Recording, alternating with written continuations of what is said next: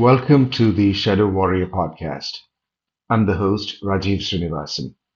Episode 116 is titled G20 and its Fallout: India, the Swing State, IMEC, and Trudeau's Tantrums.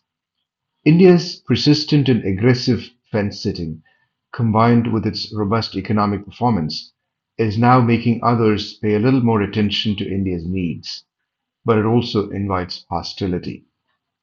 A fortnight after the end of the G20 summit in New Delhi, it's worth revisiting what really materialized and what India can expect out of all the hard work that went into it. First, the positives. The flawless execution of the summit is something the Indian leadership and officials deserve to be congratulated on. There were all sorts of things that could have gone wrong, including security worries, but the whole thing was done with clockwork precision. In a way, this is unsurprising. Indians revel in complexity, and surely running this event, despite the VVIP foreigners, was easier than pulling off the Kumbh Mela.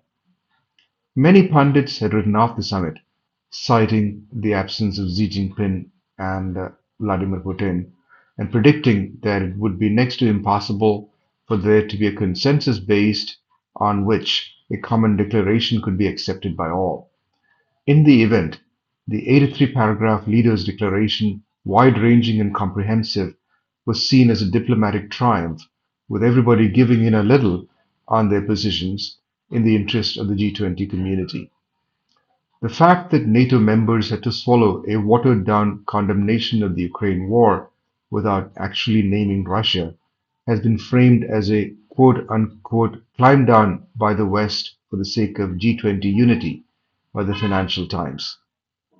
That's pretty good spin, but it was remarkable that they didn't seem to be bothered by such quote-unquote G20 unity as the Bali summit in 2022. There are more plausible reasons for this quote-unquote climb down. One is that the Ukraine war is not going according to plan, which anticipated Russia being beaten by now, both militarily and financially. On the contrary, the EU continues to be Russia's biggest customer by far, so the sanctions have failed, and the EU is probably fed up with energy shortages. Plus, the Ukrainians don't seem to be making much progress with the much hyped counteroffensive. NATO could well be on the point of throwing Zelensky under the bus any day now. The West appears to be backpedaling furiously, and they've made such miscalculations before: 1971 Bangladesh, 1975 Vietnam, and so on. Ironically, POTUS Biden went to Vietnam after the G20 summit and announced billions of dollars worth of deals in semiconductors and AI, among other things. What a U turn from the 1970s. Kissinger would be turning over in his grave, except he's still alive. A more optimistic reading of the G20 outcome could well be that India has finally become a swing state. While it is precarious being a swing state, it also has benefits. You get quoted by both sides and you can play them off against each other. India's persistent and aggressive fence sitting, combined with its robust economic performance, is now making others pay a little more attention to India's needs. But it also invites hostility. There was evidence of this new reality in a backhanded sort of way in Canadian Prime Minister Justin Trudeau's hissy fit against India, accusing it of a hit job on a Khalistani terrorist.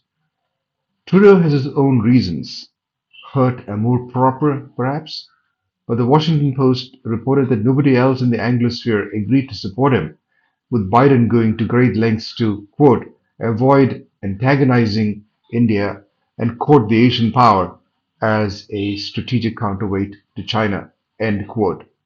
Even the usually hostile BBC said, quote, on the grand geopolitical chessboard, India is now a key player, end quote. Deep State is not amused, nor are the rest of the Five Eyes. India's transition from non-aligned to multi-aligned has come at the right time. I do hope India does not get swayed by its own rhetoric of being the quote champion of the global south unquote and go back to the Nehru era quote king of the banana republics unquote self-image. pretending to be the leader of the third world, and all the NAM exertions got India nothing at all. In 1961, the entire third world voted 90 to 1 against India's decolonization of Goa, which was startling. However, things are a little bit different now that India is looking out for its own interests first and foremost. In that context, the formal induction of the African Union into the G20 is a win for India, especially in light of the stacking of BRICS Plus with friends of China. Looking at it from India's point of view, the African Union means especially East Africa, which is part of the Indian Ocean Rim, India's backyard. Africa will be the fastest growing area in population and GDP over the next few decades, and the giant continent's people face problems quite similar to those Indians face. East Africa has millennia old trade links with India.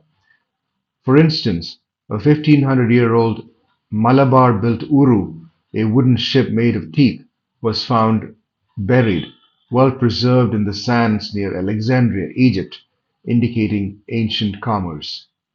It is in the context it is in this context that the new spice route or the India Middle East Europe Economic Corridor IMEC is also a good initiative. For one, it is fairly direct competition to China's Belt and Road Initiative BRI, which has been dogged by accusations that it is debt trap diplomacy that ends up with valuable assets extorted from others, as in Hambantota port in Sri Lanka, now forced into a 99-year lease agreement as the debt payments became onerous. Having said that, and also given the fact that a growing India will have more trade with Europe as in millennia past, it is not entirely clear that the IMEC will take off. On the other hand, there is the history of prized Indian goods like spices, gold, gems, etc. The Roman Pliny the Younger complained that their treasury was being emptied because of the demand for spices and in satisfying, quote, the vanity of their women, unquote, with cosmetics, etc. from India. It's not entirely clear that the India of the future will become, or will be allowed to become, a workshop of the world at the scale of China. After all, China will not go off into that good night without raging. An article by Martin Wolf in the Financial Times pointed out that peak China may be some time off. I usually disagree with the man, but here I agree. China's obituaries are a bit premature. It'll also double down on a new and improved BRI. That is a negative from the G20. The upsurge in infiltration and the huge standoff against terrorists in Anantnag, Jammu and Kashmir may be a Chinese signal and that they can ratchet up mischief anytime and that the G20 success should not go to India's head. Given that there is a lot of alleged infiltration into and coziness by the Chinese into the Canadian establishment, Trudeau's tantrums may also be inspired by China. It is the other shoe dropping. Going back to IMEC, there are also practical difficulties even if the political will and funding can be arranged. The port of Haifa, Israel, which would be a logical choice for it, has a major terminal where China is a concessionaire, and so does the Greek port of Piraeus. Interestingly enough, Adani Ports has control over the older terminal at Haifa and is reported to be seeking a terminal at Piraeus as well. How curious that Soros keeps attacking Adani again and again. Perhaps he's acting on China's behalf as well? Chances are that IMEC will remain a pipe dream, but there is a better chance that the digital public infrastructure (DPI) that India has excelled in may be appealing to many other nations. According to the World Bank, India only took 6 years to achieve development that would normally take 47 years because of the efficiency improvements due to digitization. This is something the Global South can use. All in all, India gets a solid A minus for its G20 efforts. The outcomes, alas, may only be a B minus. 1300 words, 20 September 2023.